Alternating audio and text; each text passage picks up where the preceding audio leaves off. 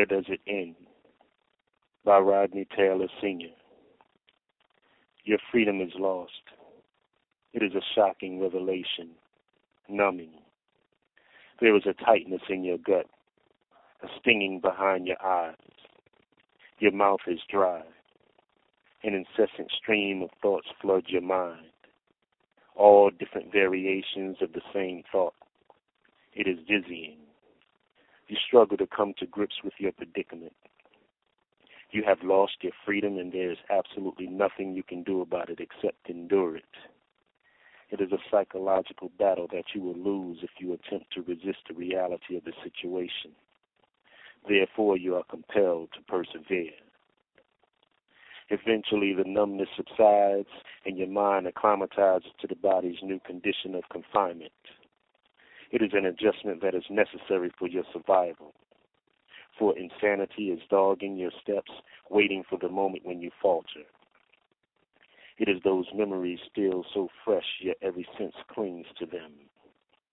Nostalgia, she creeps into your mind unbidden, but you are strong enough not to allow yourself to be seduced by her affections, which pose the threat of being more harmful than a deadly virus for which there is no cure. Long days and even longer nights. A convict's life is filled with the strife of psychological abuse and slights provoked by the influence of misery, jealousy, and envy, anger, grief, and sadness that pushes the prisoner to the brink of madness. All this compounded by the harsh conditions of prison that, truth be told, are deliberately structured to be inhumane. The objective is to debase and demoralize. You have been deemed wretched, and it is desired that you feel as such. Caged as an animal, beware lest you indeed become savage, irredeemable, despicable even in your own eyes. It is a hard life indeed, especially so for one for whom relief from it is an unlikely probability, save for in the arms of death, which is no real solace at all. In the meantime, though, you are consigned to a miserable existence of merciless suffrage. Now, guilt and innocence aside, the deprivation of once enjoyed luxuries beyond the wall, such as the freedom to move about as you please, eating the favorite meal that only mama can prepare, embracing your sweetheart, spending time with your child, the loss of these things one never gets used to. It is a perpetual pang in the heart.